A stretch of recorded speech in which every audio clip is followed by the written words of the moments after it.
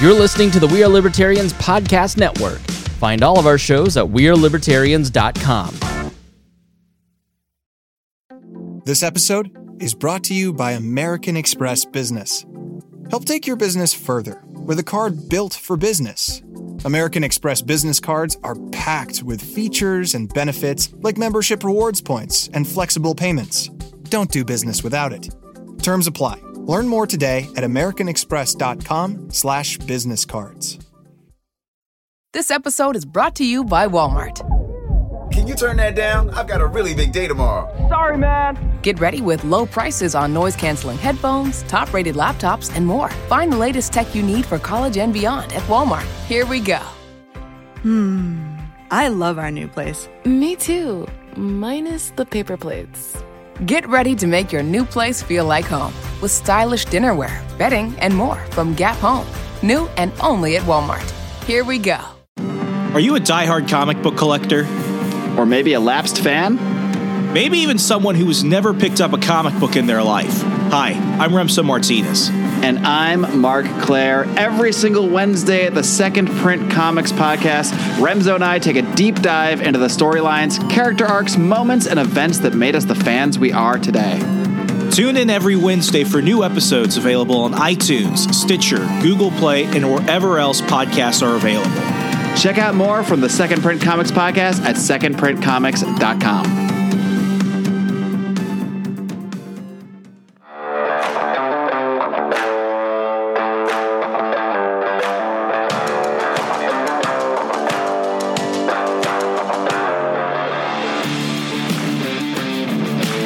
Prepare yourself. You're on the run with Remso W. Martinez. Brian, the last time we had you on the show, we were talking about aliens with our good friend Gary Collins. How has your journey into believing UFOs affected every other aspect of your life, including your new which may or may not be related to it, but I mean, we might as well just ask the question off the bat. What kind of question is that? Like, did it affect you? Like, has it changed no, it you? has. Okay, let's be real. Okay, it has. But I just love that was the premise of the question. Is like, how has it changed your entire way of doing things? Well, I guess it kind of has. If it hasn't changed everything, has it changed? I mean, if it hasn't changed everything, has it really changed anything? It's been enlightening as it's reversed. Darn, it says educate, enlightened, and informed there behind me. But I mean, literally, that is like one of the most enlightening things was to hear the conversation from Dr. Stephen Greer and going through all of these treasure troves of documents that have thus been, after his documentary, were released by the government. And it's pretty much them just putting the cards on the table being like, yep, it's real. And now it's like the next, so without giving spoilers away, you're starting to see what he predicted would happen next, starting to happen next. Now, in terms of what is the happening next, I'm not going to happening. Well, I'm not going to give spoilers, but yes, things are happening. You're seeing a response and a narrative being established in terms of if there is extraterrestrials, well, how will we greet them or how will they greet us? Will they be friendly or not? And it kind of goes all hand in hand with the culmination of Space Force. And then you tie this with the greater liberty movement. And this is where I kind of get excited because you see there is a correlation of this kind of greater awakening in this like accepting of there are things that we cannot explain beyond where we're from.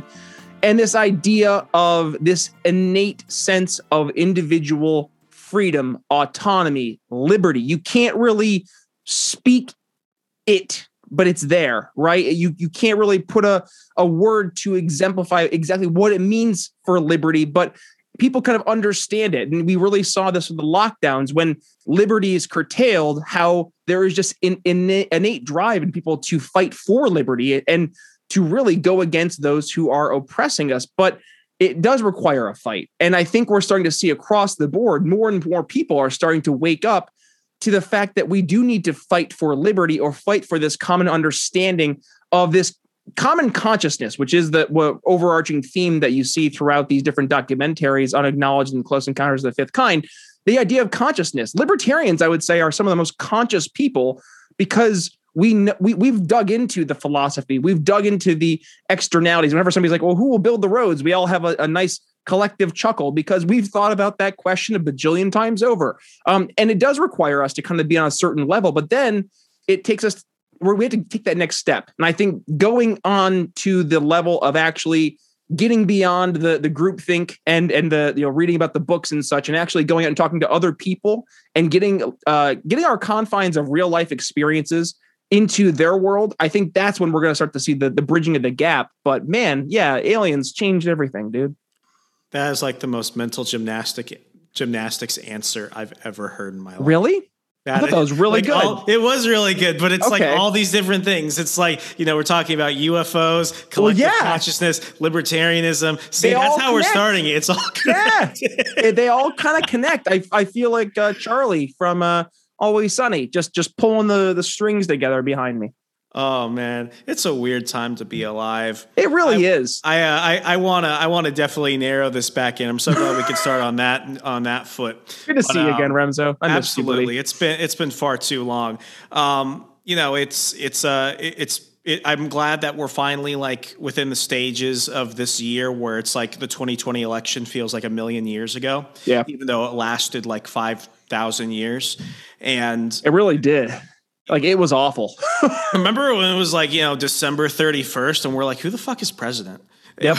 It was weird. But now we're at this point where people are kind of starting to get out of their collective hangover. I don't know how it is in Pennsylvania where you're at right now, but here in Wisconsin right now, people have basically just like given up on on any of the lockdown mandates, the mask mandates. I mean, it all kind of ended, but like it took a week for people to be like, am I being punked or something? Like, is Ashton Kutcher going to jump out and say 6 feet, bro? Like, people have just initially calmed down, and now they're starting to really reevaluate where we're going within, our society in the next couple of years. And you've come out with your ebook. What's the title? 4 easy steps you can implement now to help sell liberty to friends and family.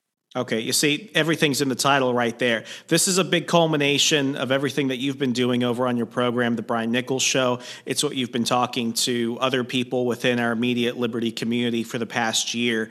Yep. And I think it's a very necessary conversation because what I dictate the current status of where we are in like the liberty sphere in terms of where people go to when they're trying to think of how do we resolve problems as a community. I go to Instagram because Instagram is a great indicator of where we are as a society. And now what that says about us. But I follow that like hashtag everyday carry hashtag because I want to see what people do. And like literally, I didn't even realize it. I was watching a Chelsea Manning TikTok where she's talking to her fellow comrades within the struggle about her everyday carry kit, where Chelsea Manning is basically going through everything in her backpack. And basically, like, I'm looking at this and I'm like, one, I respect your EDC.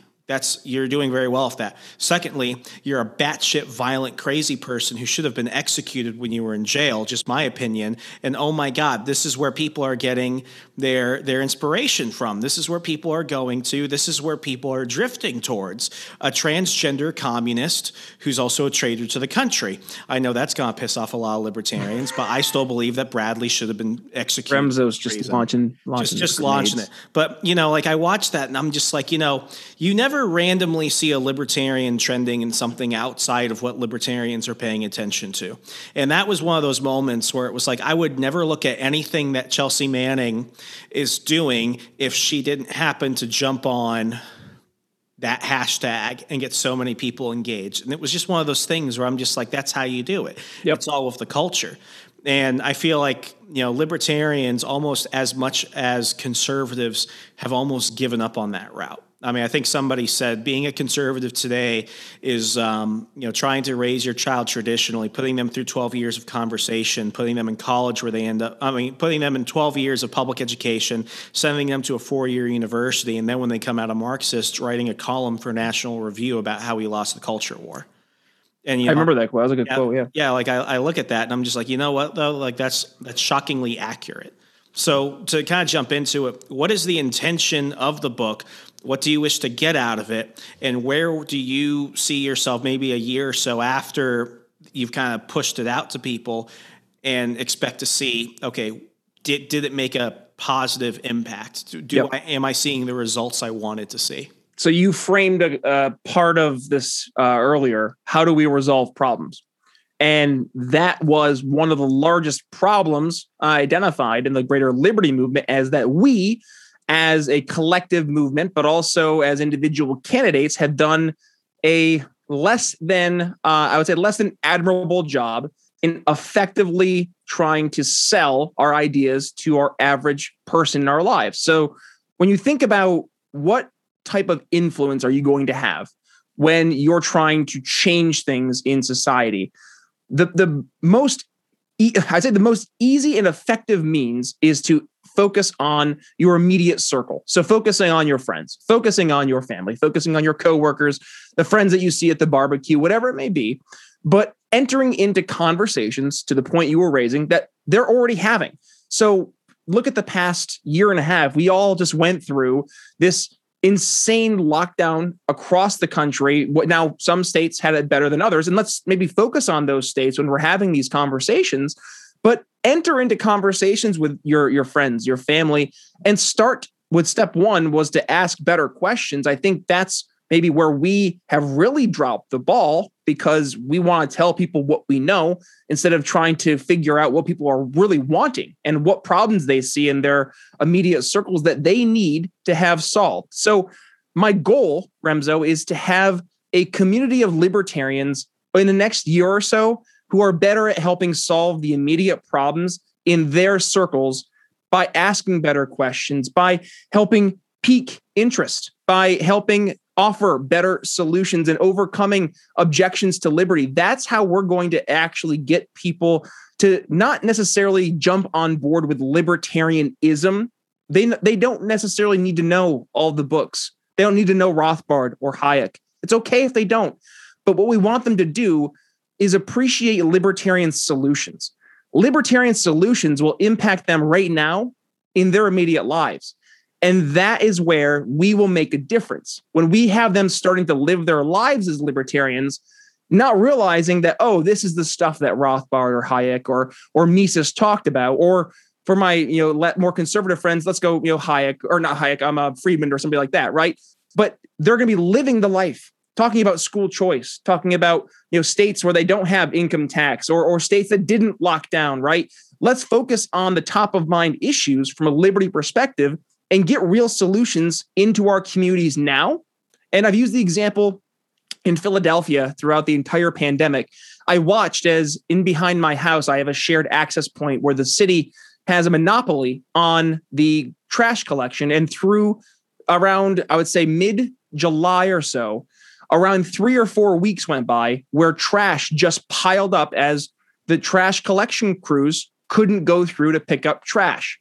And it was inherently obvious that the main fault of this was the inability for the city to effectively plan to have a trash collection crew go through and adapt throughout the pandemic. Why? Because there's no incentive structure for them to do so. They're not going to lose business because they have the monopoly on the entirety of the business by the very nature that the city has the monopoly on trash collection.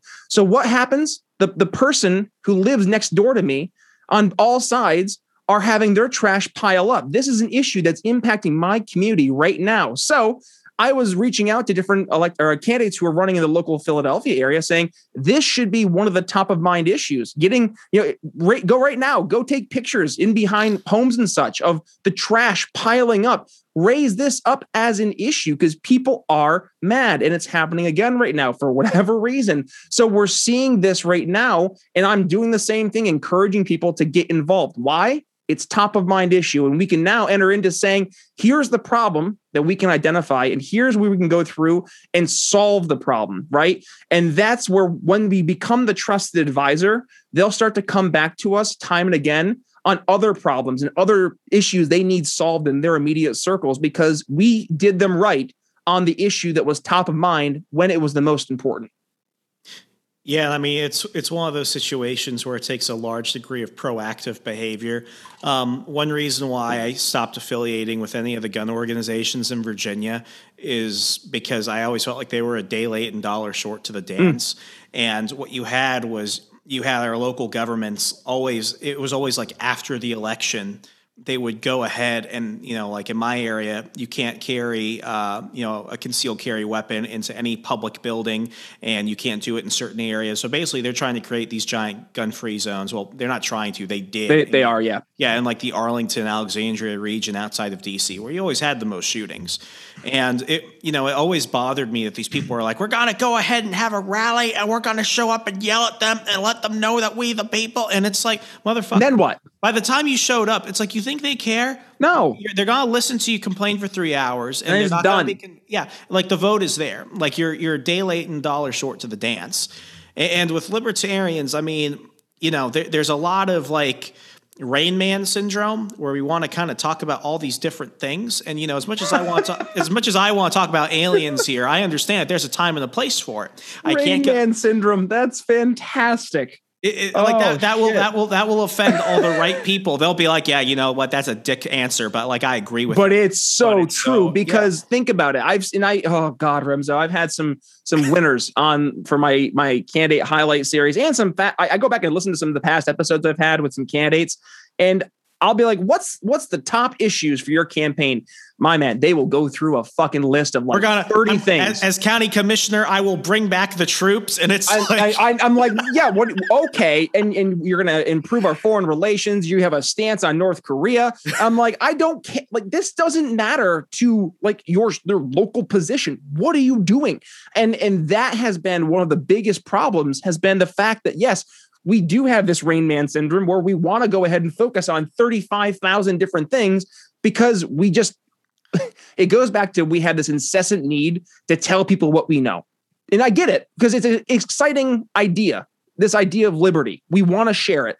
It's exciting because we got excited about it. We know that other people get excited about it when they figure it out, but you have to meet people where they're at. You can't force feed it down their throats because it will turn them off. And then at that point, they won't just not be a market for us, but they'll actually advocate against us.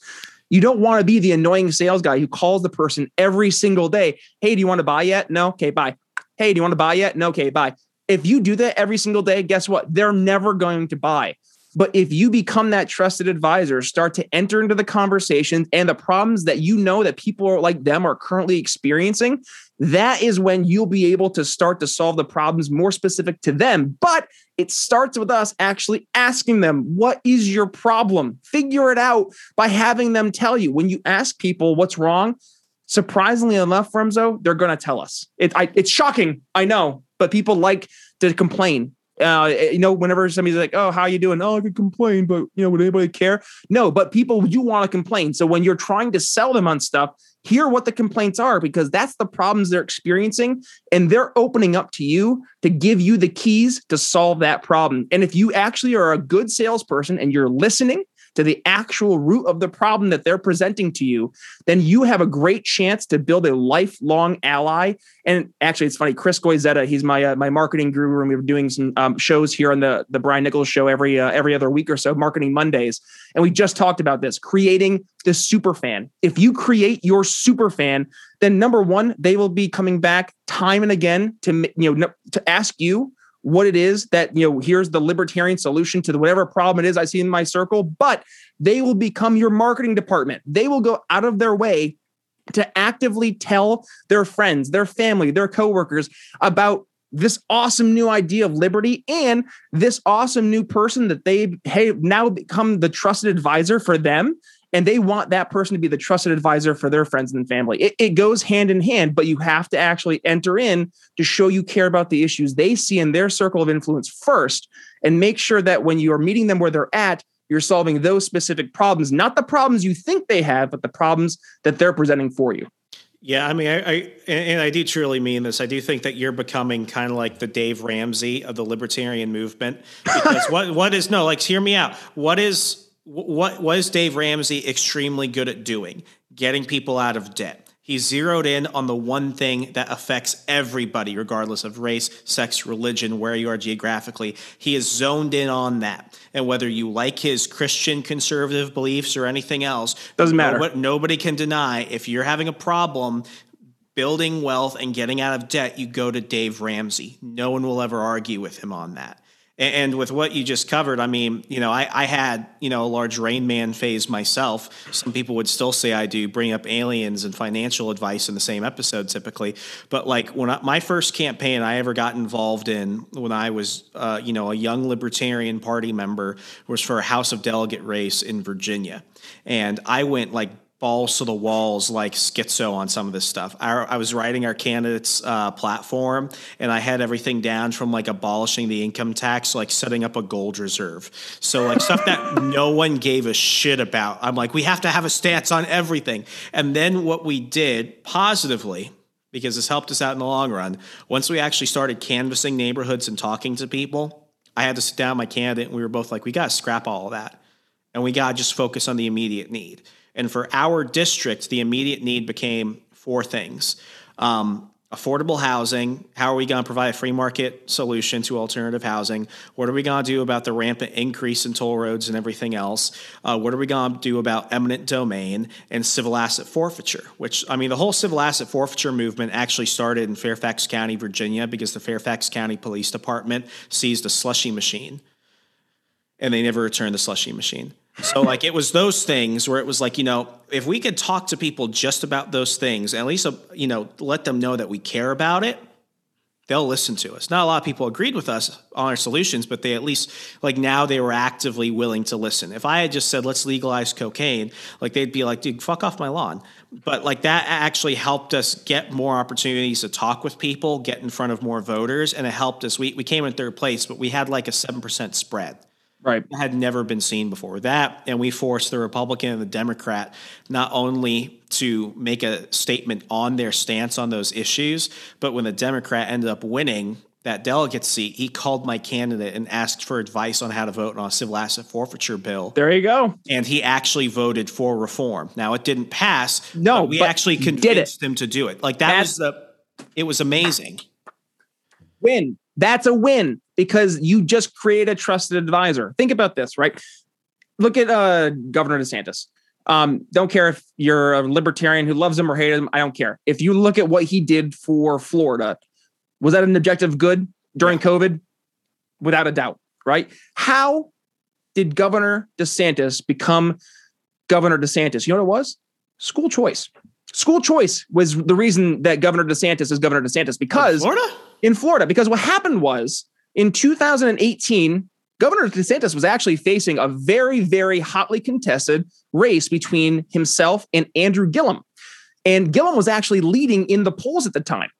And what happened was Gillum had not really taken a position on school choice, but he ended up being against school choice. So the marketing team that was contracted for Ron DeSantis' campaign made that one of the top of mind issues because they knew that school choice already being in place in Florida at the time was already impacting and helping so many families, right? And we'll say in this case, it would be an overtly pro-liberty solution. So what they did was they ended up, from a marketing perspective, going out and becoming top of mind to all of their target market. So who's their target market in this case?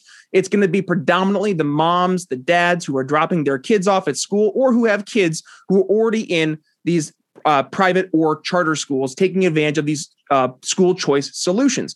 So what they did was they did an intense marketing campaign showcasing that Andrew Gillum was against the school choice opportunities that were already presented to these families. And they actually did these ad campaigns, Remzo, that were just like your jaw would drop. They would have these kids, these poor little kids who they've been going to this charter school, and the parent says, honey, I'm sorry, with Andrew Gillum's new proposals for school choice, we actually can't send you to this school anymore. And you see the the kid's lip starts to quiver and the teardrop. But that was hitting families and hitting these parents exactly where it hurt. Number one, their kids' heartstrings, but number two, It's the happiness and the success of their kids. You are seeing across the board in Florida an uptick in not only the success of the students, but across the board, the approval of the parents from their overall value of the education that their children were getting. The only people who were upset were the teachers' unions. So what happened was you had now all of a sudden this massive groundswell of people who were pissed, and they went to the polls en masse for Ron DeSantis. And guess what? Ron DeSantis ended up winning the black vote, the Hispanic vote by numbers versus Trump that had not been done ever before by a Republican. And versus Trump, it was like by 20 or 30 points higher. And the issue that they said in the exit polls, and exit polls are a little iffy in terms of actual data, but for a rough calculation on the exit poll nights, the number one issue for those voters were school choice. School choice is the reason that Ron DeSantis became governor. So think about it. If we can have a libertarian entering into conversations that are top of mind issues to people right now in their communities, that gives us an opportunity to give them a platform to, number one, make a difference. But once they actually show the value of these solutions, people will then trust them on the bigger issues. So when Ron DeSantis, after 2 weeks of saying, hey, we tried this whole 2 weeks to slow the spread, but I'm actually looking at some of the top scientists in the world, specifically, these doctors from Stanford and Harvard, Dr. Bhattacharya, Dr. Gupta, they're saying that this whole lockdown stuff is a little iffy, science. I think we should be focusing on protecting our seniors. So you know what? We're not going to lock down. We're going to say business owners, if you want to go ahead, do your restrictions, you're free to do that. But do your own thing. And guess what? People trusted him. And he now has a 74% approval rating in Florida. So you think about it. You now have a governor who, despite Republicans not being as popular as people would think they would be, he has that much credibility in Florida. And now he is one of the leading contenders for the Republicans in 2024 to be their nominee facing whoever it's going to be. If it's Joe Biden, God help us all, but likely Kamala Harris. And he likely has a very strong chance to win because he started out his entire career focusing on, not his entire career, but his ascension to governorship as focusing on the issues that his voters were caring about. And if that doesn't speak to how important this actually is for us to apply it to the greater liberty world, I don't know what is. Yeah, I mean, it comes down. Everyone thinks it's like this big existential philosophical question, but I think that your average American voter, and this is shown time and time again, especially with like the Obama-Trump voter that you saw in 2016 that completely freaks people out. I mean, I think a lot of Americans are at the end of the day politically apathetic. It's not that they have the wrong stances. It's just that they don't have stances. And that's too much. Yeah, I mean, there's so much to go on when you look at your community, national issues, international issues, and then just the immediate concerns you have at home. This is a story I haven't said out loud before. I've actually said, well, I've given hints about it, but I'll actually come clean about it now. In 2020, I was a split ticket voter. I voted for Donald Trump, but I also voted for Democrat Mark Warner for Senate. Here's why I voted for Mark Warner versus the Democrat. It's because it was very early on in my Army career. I had all of my issued gear. I had to fly with me from Dulles Airport to Fort Knox, Kentucky to attend my officer advance course. And during that time, I had my orders paperwork with me. I expedited TSA and everything else. The TSA agent was a prick, and he seized my gear because I had things that could not get through. So it was either he was going to seize my gear completely or throw away all of the issued equipment given to me by the Army that I was ordered to bring with me. Right. And it was like, if I had shown up without that stuff, I would have been fucked. Because not only do I have to pay for it, but you don't get extra. And it actually, it was a rated school. I would have immediately okay, you're already at the bottom of the list. Like, you have to excel at everything just to get by. So I'm sweating bullets. My plane is about to leave in 25 minutes. Dulles is a big airport. By the time I had gotten there, they would have just ended boarding. My mom, a conservative Christian Republican, called Mark Warner's office, spoke to some staffer or something, and within 10 minutes, I got all my gear issued back. And Mark Warner's office called my mom once a week for the next month catching up on if they had heard anything back from TSA and everything. And then Mark Warner himself, and this is in public documents, issued an investigation into harassment of military personnel by TSA. Now, do I like Mark Warner on 90% of the issues? Absolutely not. But I'm a man of honor. And whether you agree with me or not, people, when, years later, like 6 years later, when I saw Mark Warner on the ballot, I was like, you know what? You did me good. And I'll help you out this one time. And I remembered that. And I didn't tell anybody about it until right now. Well, and I don't regret it. Wow. Well, you shouldn't regret it, because let's take this on a micro scale, Remzo. Your example is not uncommon. And let's think about it from your local school, or no, not even school. Let's just pretend you're a local business person in your community. It's a relatively decent sized community. Let's say that 50 to 100,000 people or so, and you've built a successful company. You're well known in the company or the community, and you just happen to be a libertarian. And let's just say that you see that your incumbent mayor is retiring after 5 terms of running. There's some 80-year-old fart and it's time for some change. Well, run as a libertarian. Number one, you've already built the credibility and people already have some trust based on you building up this business in your community. Now, it doesn't necessarily have to be just a business, for example, but I'm just using this as for this kind of role play here. But let's think, for example, if you were to run on, again, going to the hot button issue, you win, and then you can actually solve those problems on a micro level for the people in your community. Remzo, I'll ask you, if you had somebody like that from a mayor's level and you watch them move up the ranks throughout their career, would you feel compelled to follow them and support them as they were able to be voted for? Yeah, because it's building trust on a personal level. Exactly. It's amazing what people will let you get away with policy-wise if they like you. And that's a very subjective thing, but it's a real thing. That's why people, they hate Congress, but love their congressman.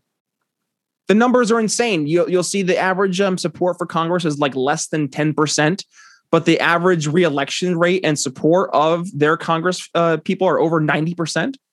Numbers don't add up. It's like, oh, it's always not in my backyard, right? It's always somebody else. It's somebody else's congressman. Always. It's not my corrupt politician. It's the other person's corrupt politician. Now, there are a few good people in Washington who are fighting the good fight. Folks like Thomas Massie, folks like Rand Paul, folks like Mike Lee.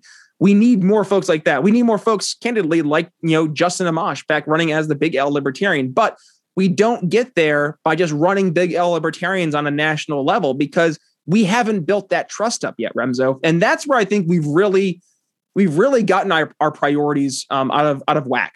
It's important to run national candidates who can help set the tone, set the message. But it's also important to run candidates who have built that trust. There's a reason that Republicans were constantly going from being old GOP Republicans to libertarian presidential candidates, because they built trust. They built trust through the GOP. Now, is it the trust that we like? It doesn't have to be, because it's trust. And at the end of the day, this is the rules of the game that we are currently playing. So they built trust with their average voter. People see former congressman, former senator, former governor, and that instantly has a level of assumed authority, and it's an appeal to authority. It is. But with that comes the understanding that they already were doing something of value in terms of governing, in terms of creating legislation, in terms of writing law or being in committees, right? So when they're looking to vote on the ballot, it's easier to stomach the rationalization that you're voting for a former governor from New Mexico and a former governor from Massachusetts. You don't have to care about their politics. I think they are both. Gary Johnson easily is better libertarian than Bill Weld, and that's not by saying too much, because Bill Weld, I don't know if he's really a libertarian. That's not a high standard. That's not very high standard. But to your average person, they don't care. At the end of the day, they're looking to say, okay, can I trust that these people are going to earn my vote and use it like they're supposed to? If so, I'll give them my vote. But if not, well, then they need to earn it. So we fast forward a year, and I'm not trying to pick on Jo Jorgensen. I had her on my show twice. She's an amazing lady, but You have to earn. I'll say it. She's Grandma Go Away. Why does I see way more Spike Cohen than her? Like, she's literally disappeared. It's the magic libertarian hat trick. Get as much media as possible, take a bunch of people's money, and then go away. So you just kind of hit me with what I was going to go right with Spike, because Spike's continuing. Spike's everywhere because Spike's a sales guy. He's on Fox Business like twice a week now. Because Spike gets it. Spike's a sales guy, and he knows how to effectively communicate the ideas of liberty to your average person. And I love Dr. Jorgensen. However, as a communicator to your average person, she's a professor, and she would approach issues as a professor in a lecture hall, explaining, if you were to say, okay, here's the libertarian philosophy, and here's our 10 glorious things we're going to go through today, and the libertarian solutions to all these things.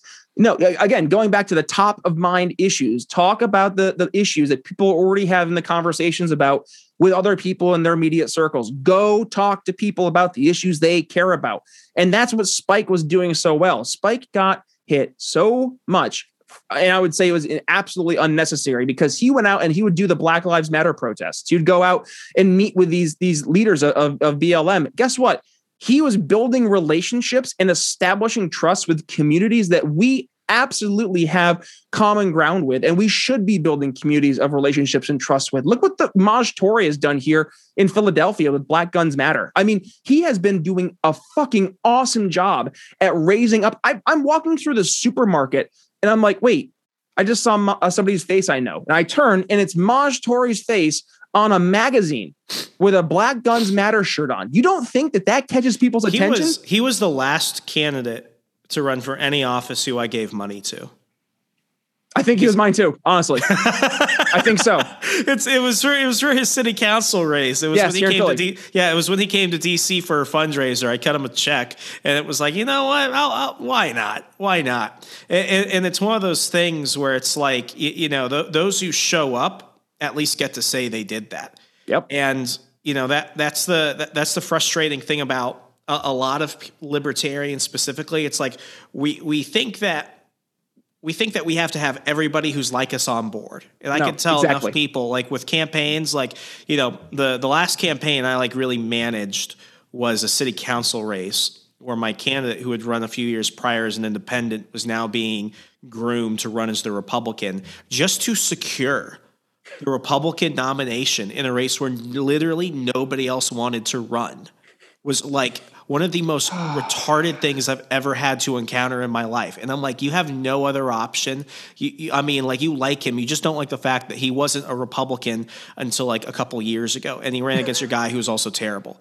So it's one of those situations where it's like, you just have to show up. Like you don't have to convince people that don't like you to like you. You have to go to the people who don't even know who you are. Bingo. Your target market. Thank you, Remzo. I was just talking about this with Angela McArdle. Mind reader. You are a mind reader. It's the aliens. We're telepathically speaking by now. We're speaking through the collective consciousness. That's right. Or it's the little microchip. The Elon. That's right. We already got ours. Nanu. How did you know? So where were we going with this? I'm sorry. Angela. Oh, yeah. So I was just talking about target audience. Yeah. So with the target market, I've been saying this to Angela specifically, and actually with Josh. I was just on Josh's show, Break the Cycle, talking about target market. And I just remember the cheesesteak conversation. That was also a great conversation. It was also very painful because I can't have the cheesesteak. Not to rehash the pain, I have celiac disease. So I live in Philadelphia, which is the brotherly love city, but also known for the delicious cheesesteaks, of which I can partake in none of. So I can direct you to good places. However, I can partake of none.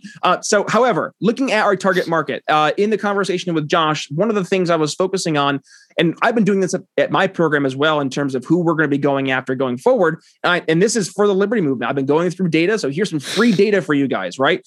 When we're looking at who we should be talking to, number one, we should be talking to Gen Z. Gen Z is overtly in the mindset of individualism. They make their own identity. They embrace the ideas of finding alternatives. Think about it.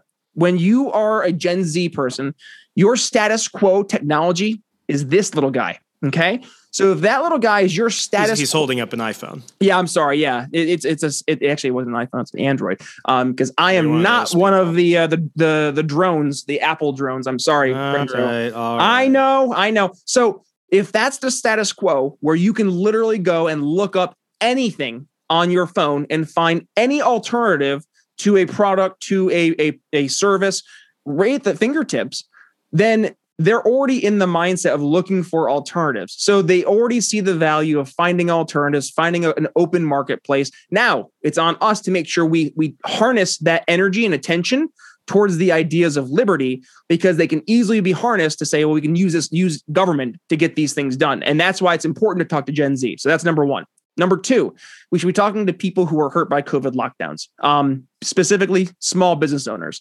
I know on the top of my head, and I currently have about 6 or 7 or so small business owners who were hurt by the COVID lockdowns, who I'm going to be doing a series with. And we're just going to be digging through the direct impacts of the COVID lockdowns, and were they necessary for their business? What happened to their business?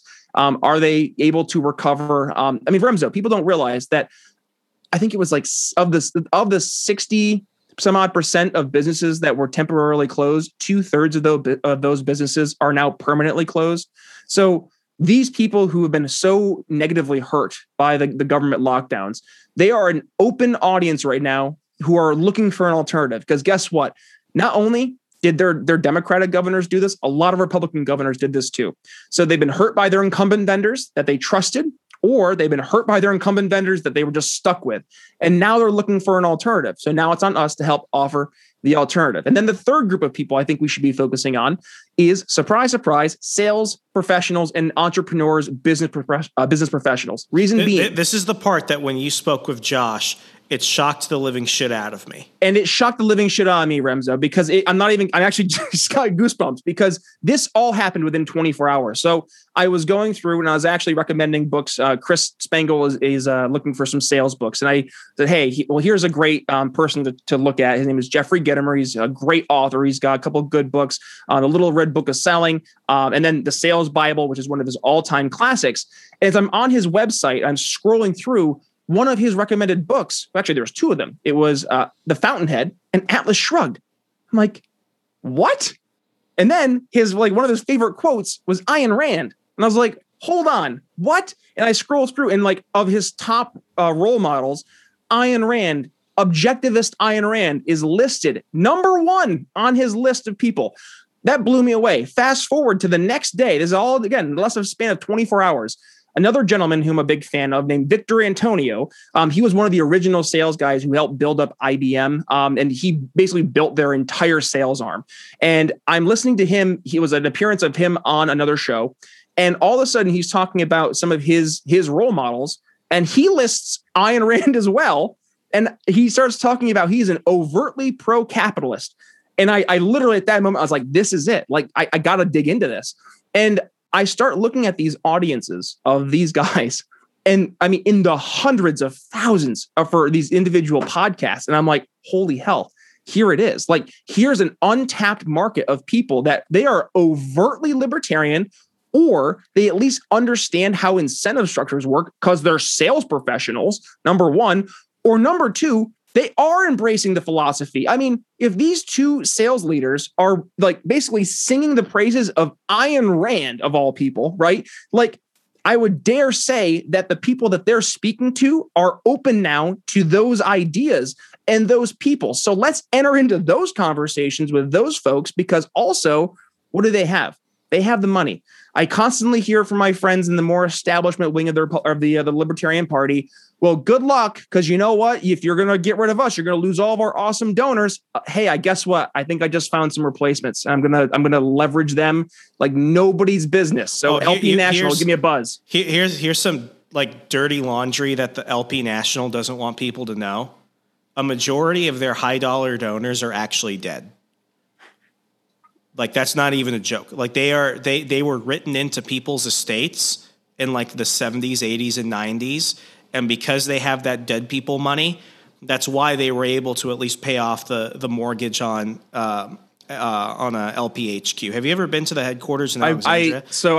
I walked past it. Yeah, that's not a cheap place to freaking put a place. No. Now, why did they put it there? They put it there for the same reason that Amazon was always going to put HQ2 in Crystal City. They did it because it's good to be close to power. It means something when you're physically close to it. And that's why they did it. I'm not knocking them for it. I'm just saying that if they had gone 30 minutes south, they probably could have gotten a place they could pay off in 5 years versus 15, and they wouldn't have to worry about the money on hand. But what do I know? But like that's one of those situations where it's just like or it's the 21st fucking century, and you can move anywhere based on where it's going to be the most affordable, because we have this fucking magical device called the internet, and you can pretty much do anything from anywhere, regardless of where you're located. I'm sorry. Remzo, I get heated because did you know that the Libertarian Party still sends out this like archaic newsletter to its members? I used to get that. It was the fold out. It's just the circle jerk. It's just look at how good we're doing. We don't really have much to celebrate, but here's how awesome we are. No, trust me, I've been featured in it, which is humbling. There's a picture of me holding my membership card, smiling and saying, you should sign up too, with my affiliate link that no longer works. But that's a whole different story to go there. That is like, it's only funny because this was around the time that Jess Mears, because I love Jess, I went ahead and renewed for an extra year membership. She knew that I wasn't going to do anything, but she was like, can you do it to help me get my numbers? And I was like, Jess, of course I will. And I remember getting that. And I'm just looking at this thing and I'm like, how much money on the postage alone is going towards all of this? Like, my God. Oh, and then the affiliate thing happened, and she's like, hey, do you know about the affiliate? And I was like, I don't think I want to do it because I don't think people are going to look at me and they're going to be like, he barely ever votes Libertarian. I'm like, yeah, so let's not do it. And then like 2 months later, that whole thing just crashes. I'm like, how many people have you pissed off for good? How many people are never going to want to work with you because you did that? Well, and I mean, we're not going to go into the inside baseball today, but I mean, that is exactly why we saw the past week culmination here, and it's been exhausting, mentally, emotionally exhausting just to see this go down. But like Dave Smith did ask a phenomenal question on his program, is what was the incentive structure in place right now for this to happen? And how did it get to a point that we've gotten to this point, right? And like, you have to reverse engineer to like go back to, and I still firmly believe this, Remzo, is the little fish in little pond syndrome, the fiefdoms. You know, you have your little position. I'm the vice chair of my county party. It's like, like, congratulations, that I don't care. I won a putt-putt tournament when I was 7. That's probably more pertinent to like real life success and skills than getting a leadership position for some like fucking county position for your like LP. And I'm sorry. I have a question. Has anyone from LP National reached out to you? Because they used to do, and they don't do this as much anymore, but they used to do like big activist calls like once a month. They used to actually offer more like in-house seminars and stuff that they could turn into webinars. Like, there's a lot of stuff that they could do that has actually shown like, positive feedback and results in the past. I feel like, especially in a year following a big presidential election where you always see that big election year, presidential year boost in membership, that you would do that. Have they reached out to you? Nothing. I actually brought this up on Angela's show.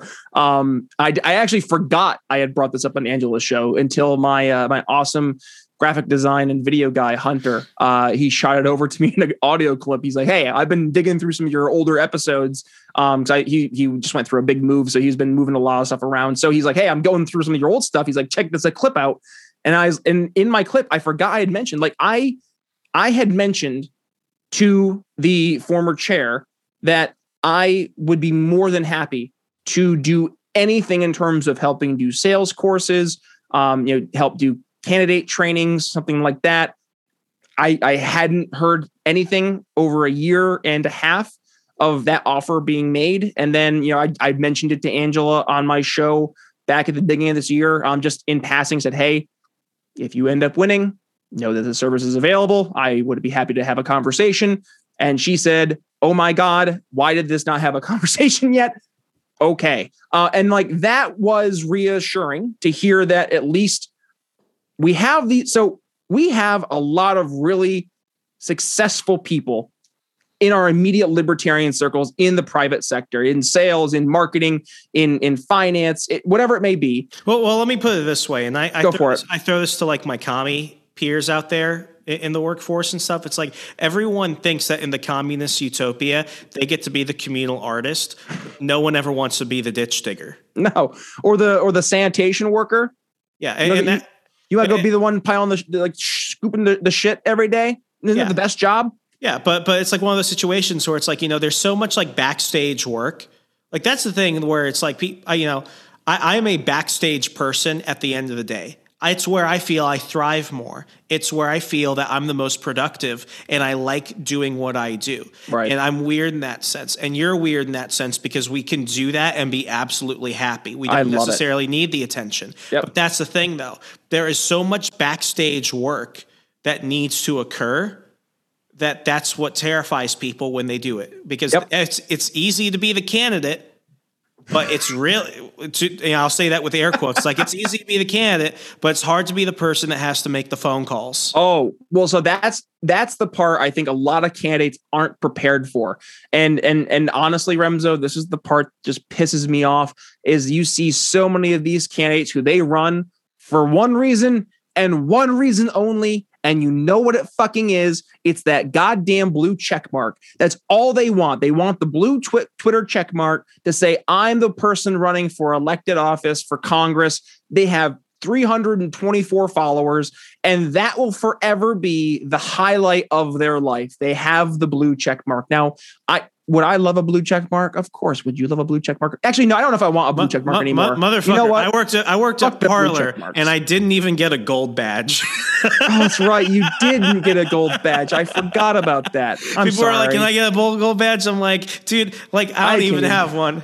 I was the one. I would give it to other people too, and it's like you had to do that. And it's one of the situations where it's like, people used to ask me, and it's funny because I know it's the same standards for Twitter. Do you know what you get from the blue check mark? Isn't it like a separate news feed?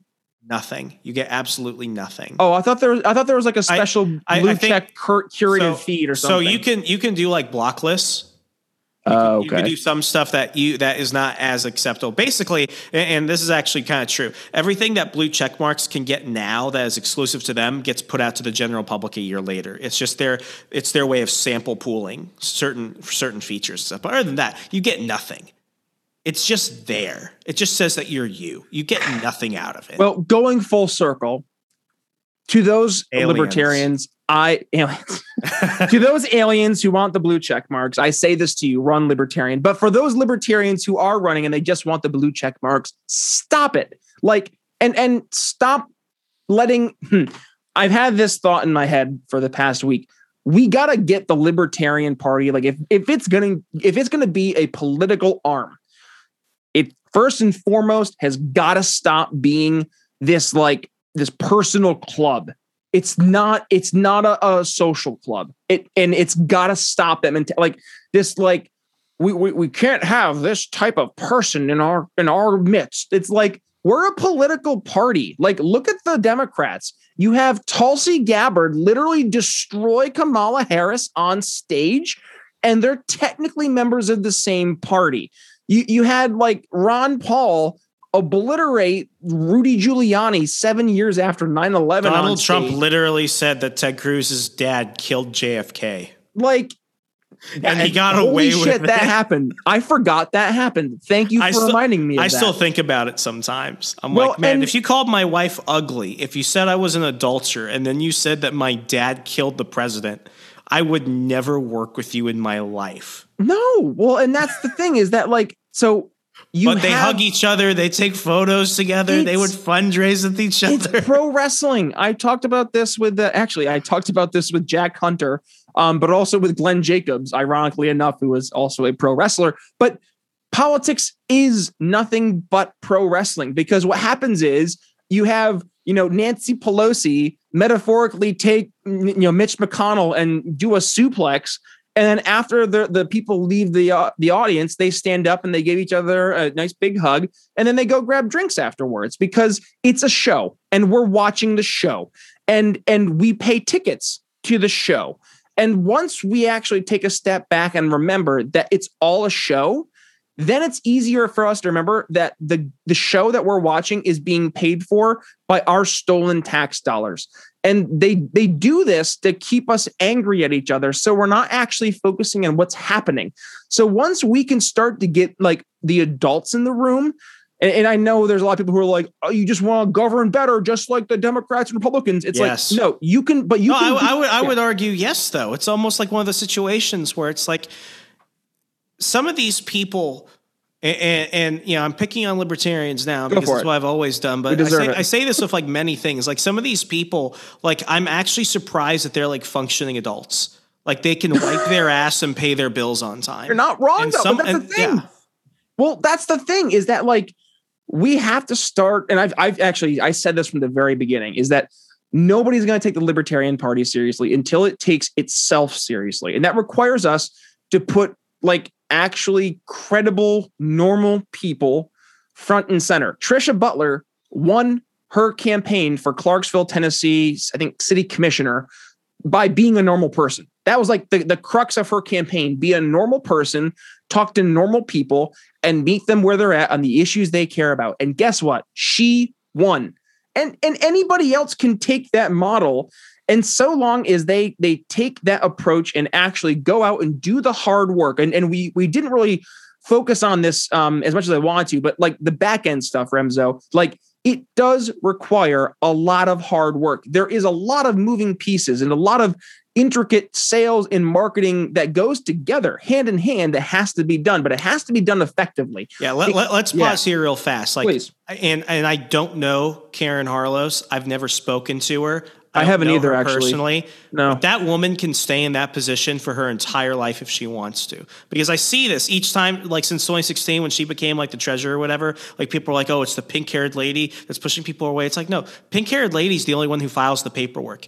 Pink-haired lady is the one that knows all the numbers. Like she's the one. Like she's not. I don't know if they get paid for those positions. I know. I don't think so. I don't think the chairman gets paid $1. No. So like I can only assume that Karen. I might be wrong, but like you know, she could probably be doing a lot of other things with her time, but she's doing one of like the least.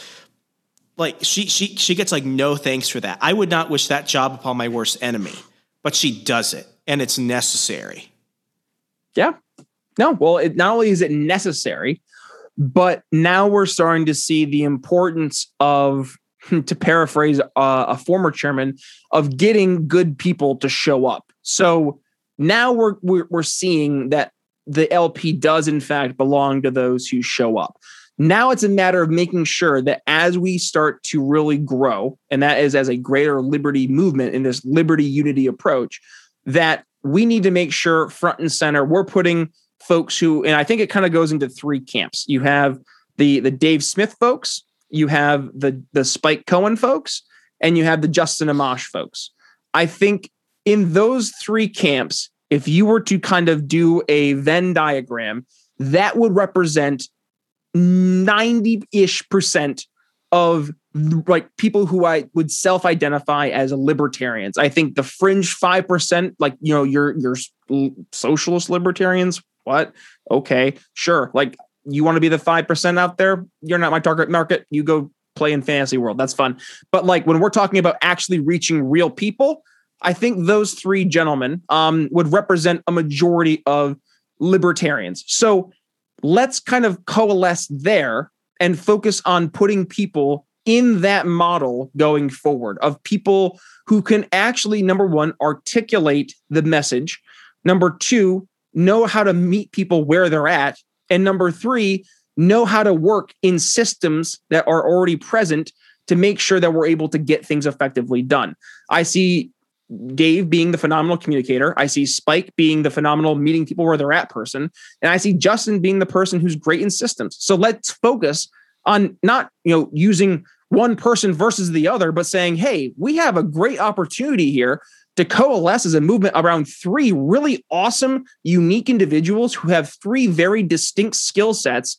And with that, we all have unique skill sets that we can bring forward. Remzo, you do phenomenal work with video work. I mean, your documentary, what was it with you and your brother, the ghost one? The Witching Hour. The Witching Hour. Thank you. Yeah, like I would like watch that at night when my wife would like already fall asleep, and I'd like freak myself out. And I'm like, oh, it's Remzo. It's fine. It's Remzo. It's fine. He's still alive. But like I think using your skills, trying to bring my sales skills, looking at Chris Goizetta and his marketing skills, or Jeremy Todd, he does sales. I mean, we have people who are programmers, graphic design artists, musicians across the board. I think we need to start almost like a sub-libertarian economy of working with each other and really raising each other up. We have to stop focusing on where we disagree, and instead, let's focus on, hey, you bring this value to the movement. You bring this value to the movement. Let's bring value together, bundle it the best we can, and present it to your average person who is looking for something else right now. The person who I would dare say is, yes, our target market, and let's give them something great, something that they can take away and say, yes, this is going to make my life better, not just like in 30 years, if we can maybe get some of these things done, but like can make my life better now. How powerful is that? To like show somebody a real tangible next step that will objectively make their life, their family life, like to make their community's lives all better. Like that is something that is so profoundly powerful and is a message that we get to articulate because we have the solutions. We know they work, but now it's on us to be able to effectively articulate those ideas, show people that when we meet them where they're at, and we're able to implement these libertarian systems effectively, that we can really make some just amazing, life-changing circumstances for people that will really help completely revolutionize communities. We're going to see areas that have been completely wiped off. Like I see areas in the greater Philadelphia, Remzo, that it's like, you don't even want to, like, the people don't even want to pretend that they exist. But like those opportunities in those areas, like for revitalization, has never been greater because people are looking for that, like kind of, that heartbeat to come back again. We can be that heartbeat, but it requires us to actually start to talk to normal people and show them that we care. Yeah. Do you have like an extra 10, 15 minutes? Yeah. Okay, cool. Yeah, because I want to really cover some of this stuff. Definitely covering more on the back end of it. One of the reasons why I have just completely pulled myself away from politics is because I was tired of being like the starving activist, living in my car, not getting anywhere in my life. And ultimately, my life has gotten better when I began to just really focus on myself, developing that wealth, power, and influence. That interview you did with Jason Stapleton like a year and a half ago, it was like right before COVID. It was like in February of 2020. Yep. I remember tweeting out that episode link that you two did, and I was like, this is the nexus point. Like, this is where people have to freaking change. Yep. And honestly, the people in politics generally who go the farthest and make the biggest impact do it twofold. One, they could do it because they have time. If you have time, that means you have money. That's why I don't count money as a point. You have the time to do it. If Spike was not a financially independent entrepreneur who had time, he could not have done that. So that's a big thing. Really quick, one of the quotes from Victor Antonio, the guy I told you about that was the rabid pro-capitalist Ayn Rand, his quote was, he's yelling at me that money doesn't bring you happiness. He goes, no, money doesn't bring me happiness, but it brings me options. Yes. I love that. Like that is one of those things where it's like, money can't solve all my problems, but it'll solve a lot of my fucking problems. Yes. And now you'd rather have those problems too, by the way, the problems that money comes with versus the ones that do not. When I have to wake up now, my worries are not whether or not I'm going to be able to pay my bills. I don't have to worry about that anymore. I'm 27. I don't have to worry about that. I'm extremely blessed. I don't know many people that can say they have that luxury. That's a luxury. But yeah, I mean, time is the biggest thing. But the other thing is like all these people, they basically run their own like guerrilla warfare campaigns, regardless of party. I can tell you that the campaigns I ran where I lost the worst were the ones where I depended on the party actually following through with things. Bingo. And, I mean, those are the people that do it. I mean, we're seeing this in Virginia right now, and I actually think that Virginia, I'm not going to say that Virginia is going to have like a Republican governor, but like, Glenn Youngkin, who's the Republican who's running, like he's probably one of the first candidates in a while who like I'm actually kind of like, man, I wish like maybe I should keep my Virginia residency for like another 6 months to vote there, but I also don't want to pay Virginia taxes. So like, so I salute you, sir. But like he ran a guerrilla campaign outside of the Republican Party. No one really wanted him. And now he's basically like pulling them along. He's like, well, I have to bring you with me, so I'm going to drag you the entire time. And he's doing extremely well. And it's one of the situations where it was like, he's in a position where he, as a millionaire, he has the time, but he has the wealth, power, and influence to be able to do that in a way that makes him actually competitive. The wealth, power, and influence. So, I mean, this is the Jordan Peterson. You have to clean your own room up first. Gary Collins, your three-legged stool. It's your financial happiness, your physical happiness, and your sense of purpose. Yes, building up the wealth, power, and influence. You have to be able to build up your financial wealth so you can have that power to then have influence, right? It goes hand in hand. But also, Remzo, I mean, you kept on bringing up this guerrilla approach to politics, and honestly, this is something that that Chris Goizetta and I have been kind of doing. We're currently working on some stuff behind the scenes with a few candidates in bringing this kind of punk rock approach to liberty in terms of campaigning. And, Chris built up his entire career working in the greater music industry, doing this artist management, punk rock, approach to bringing these bands to top of mind and helping them become these massive, iconic bands that they are today. And if you're interested, definitely check out Chris Goizetta's website. It's Making It with Chris G. He lists off all these awesome bands that he's helped work with. I mean, literally, it's in the hundreds. And he's also a professor, by the way, of marketing. So he actually knows what he's talking about on top of doing it. And we look at the libertarian candidates and we see some of these awesome candidates who they like, there are certain folks, and I'm not going to give any names right now, but there are certain candidates you can see out there running, and you can be like, ooh, they get it. They have that spark to them.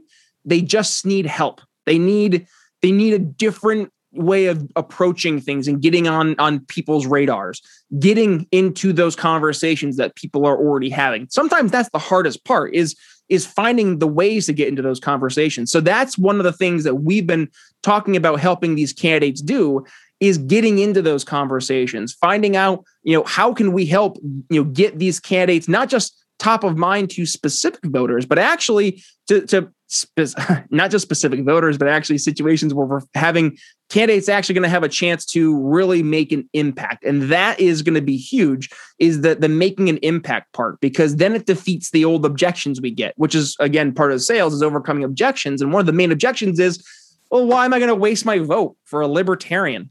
It's a wasted vote. Because but that's almost the thing, though. Like, they're not going to it's a real thing. If they do, absolutely, 100%. But if they do what you're doing, people aren't voting for them because they're the libertarian, right? They're voting for them because of who they are, and that I think is what really kind of encapsulates what I was trying to say a moment ago, which is libertarians are going to have to win, not because of the Libertarian Party, but in spite of it. Yep.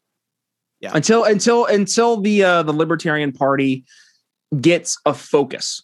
And that's the main thing too, is that when you look at libertarians are rightfully weary of power structures. But we also need to rely on leadership. There is a difference, though, in somebody just simply wielding power and a person being a leader. People look to someone like Ron Paul as a figurehead of the liberty movement, but also as a leader of the liberty movement.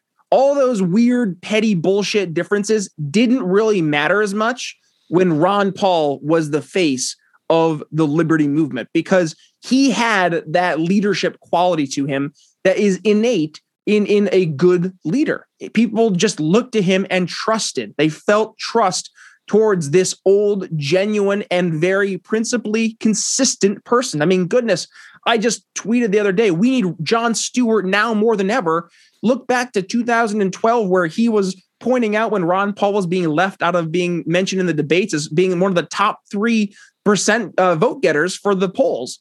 And I think actually it was in the vote totals for post-elections in the primaries in 2012. So there is a demand for people to look to leaders and to find people who are willing to lead and do the tough thing, but also to say the tough things at times. And that I think we're going to see right now, Remzo, an opportunity for real leaders to step up in the LP. I'm seeing across the board folks like Jeremy Todd, who is one of my co-hosts in the program doing sales. He's going to be running for LNC, I think, at large. So it's exciting to see people like him and others who are getting involved. I think Harrison Kemp is running for office, another sales guy as well. So we're seeing folks who are sales professionals, who are professionals in these certain areas that are completely and absolutely necessary and sadly lacking, now starting to get into positions where we are going to have some influence. So fingers crossed, man. I think if we can keep it up and we stay on the solutions-based problem-solving approach, we will win and we will change people's hearts and minds. But it starts with us talking to the 80% of people out there who are your normal person, not the activist, not the left-wing activist that you're trying to convince or change their mind, or not necessarily the right-wing person who you're like, but they agree with me more on liberty. Yeah, that's fine. But let's go talk to people right now who are experiencing problems. Let's solve those problems, help them understand that those problems were solved with liberty, and then win them over that way. That's been the most productive means of doing it thus far. I'm seeing it work in my circle of influence. I see it work in my day job as a sales executive. I know it works. These are tried and true tested methods. So I implore people, please, if you want to just get the basics, again, it's briannicholsshow.com/Liberty Friends ebook. Absolutely. And I'm going to go ahead and include the link to the ebook in the show notes today so people can go ahead and download it immediately. Brian, you're doing yeoman's work, really. I mean, the idea of just like getting your shit together for a lot of this, I almost feel like, now if you were to come in really and try and make a difference in the Libertarian Party as a whole, like things are better now than they were like even like 5 years ago. And absolutely. I mean, I will say this about Nick Sarwark. As a person, I don't like him, but as a chairman, he did a very good job, and I can almost never criticize any of the actions he made as a chairman in running and growing and developing and sustaining the liberty, let's call it like corporate LP as a whole. It's like if he had just shut up and just done that, they would have named a building after him probably. Well, so like he was on Glenn Beck, which was awesome. I was like, way to go, Nick, being on. I retweeted that episode. I thought it was great. And then Rand Paul endorsed Gary Johnson for his Senate New Mexico. run. Yeah. And I was like, way to go. But then he like makes it a point to go after Rand Paul or to go after Thomas Massey. And I'm like, dude, why? Like, why are you spending your time, energy, effort going after our 90% allies? So that's where I definitely, I had some very strong divisions with the former chairman in regards to tactics. I think sometimes we need to focus on not letting perfection be the enemy of progress and good. Yeah. So, I mean, even if you're an asshole, people, if you could be useful, you can even do some good. A useful asshole? Is that what you're saying, Remzo? I think that's what I just said. I mean, if it works, it works. Brian, thank you so much. I'll link to everything in the show notes. If people want to learn more about your show and everything else, of course, it's here on the We Are Libertarians Network, but how can they follow you across social media and all that jazz? Thanks, brother. It's briannicholsshow.com. You can find me over on Twitter, Facebook, minds.com, and parlor.com. Is it still alive? Okay. Quick story. I did not have access to my account for 4 additional months after it came online again because they wouldn't text me the confirmation code to get in. So I went in, and it is like RoboCop's Detroit. It's like you're looking around and you just hear an echo and you're like, is anyone here? And then you see like a little crackhead in the corner, like, I'll shank you. And I'm just like, I don't know what's going on right now. So it's there, but we should probably move on for our lives. Okay. Well, either way, it's at B Nichols Liberty. So Twitter and Facebook, obviously, are where I'm most active. So yeah, on both platforms though, it's at B Nichols Liberty. And I think it's right there on the Zoom for folks who are looking here on the video version. And then for anyone who's looking at anything for Brian Nichols Show I almost said paraphernalia, as if we have paraphernalia. We do have Brian Nichols Show swag, though. I'm going to get this show banned. BrianNicholsShow.com. Oh, no, this will get it banned. You sent me a link for the T-shirt, which arrived, by the way, which Fantastic. You can go ahead and see on my Twitter if you want to see this shirt, folks. I didn't realize it was like a Pride shirt. Is it? It can't. Brian. It says, Pride shirt, it says life gets better, and it came out in June. And when I wore it to go work out, somebody was like, "Oh, you're celebrating Pride," and I'm like, "What?" Oh, that just kind of happened that way. Then, well, you're welcome. It's a good shirt. I love working out in it. Well, there you go. So Remzo was referring to his awesome suggestion he made. So he tweeted, it was like, "Hey, life gets better." And I said, Remzo, you put that on a T-shirt or I will. He's like, you have my blessing. Oh my gosh, was that it? That was it. Was that it? Oh that my gosh. So I got your blessing and there it is. So life gets better. One and only Remzo Martinez. This is like a Christopher Nolan movie. It all just goes through a giant. There you go. So yeah, if you want to actually find this like weird shirt we're talking about that people thought that Remzo was wearing for Pride Month, you can find that. It's BrianNicholsShow.com/shop. So yes, it's the Proud Libertarian store. And we have not only the Life Gets Better shirt, but we have these awesome Don't Hurt People, Don't Take People Stuff bumper stickers. We have, I love it. It's the Amazon Alexa overthrow the government. You can see over my shoulder here. We have one for Google as well. So it's Google overthrow the government. We have our question everything snapbacks. Good ideas don't require force bumper stickers. We have T-shirts that say make conspiracy theories conspiracies again, and a bunch of other fun filled stuff. So yeah, there's that. And then the final thing, of course, I'm sorry, I have to keep going, buddy. It's the Brian Nichols Show Patreon. That's where we're making the empire of Liberty sales and marketing. So right now, Chris Goizetta, yours truly, and Jeremy Todd are currently in the process of implementing an awesome sales library of resources specifically for libertarian candidates. So that's going to be one solution that's going to be there for folks. So again, the Patreon. Also, we're going to have levels for folks who, if they have any questions, it could pertain to your business. It could pertain to anything you want to do for helping particular candidates, just in Q&As and such. So we'll be having that. Roundtable conversations, and then we'll also be having mastermind conversations with some noted Liberty figures in the greater Liberty world who are the leading minds in sales and marketing. So I'm really excited to see how we're going to be growing this Patreon. Also, a really exciting venture I can't speak about in terms of details yet, but I will just say this, that this venture that we're going to be doing with the Patreon, it will definitely get people talking in your immediate communities, really in your backyard. It'll be meeting people directly where they're at. And I promise you that you will have, as a member of the Brian Nichols Show Patreon, a direct impact in making it happen, getting liberty into people's real lives and messaging them quite literally where they're at. So I'm excited for that adventure. So stay tuned. Should be coming up here the second half of 2021 over at the Brian Nichols Show. I love you, Remzo. It's good to see you, buddy. And I can't wait to see you in July, man. This was a blast. Thank you for going overtime.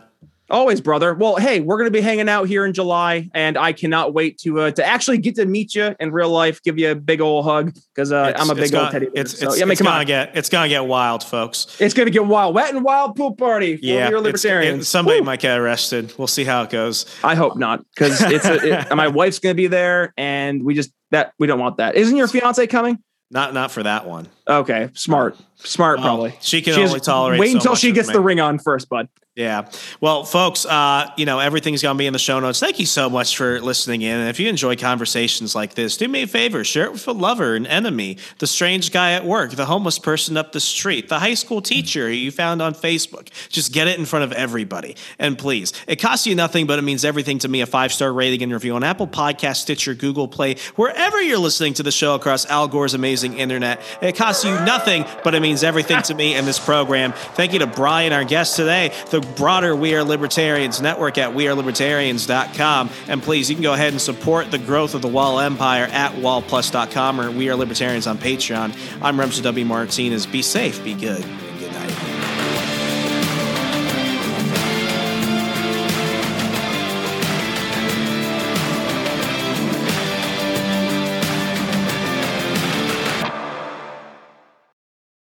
Check out the Boss Hog of Liberty podcast on the We Are Libertarians Network. Jeremiah Morrill, Dakota Davis, and a rotating cast of guest hosts join you every week from our beautiful Henry County, Indiana studio.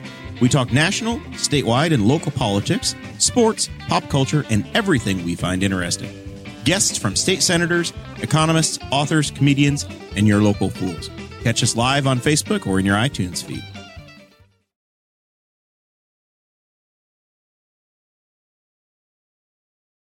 In the span of 2 years, podcast advertising has become a billion-dollar industry. Why? Changes to social media and search engines aren't getting the same results as they used to. And let's be honest, why would anyone want to financially support them? Plus, the loyal audiences of audio brands have a better return on investment. Need more convincing on that?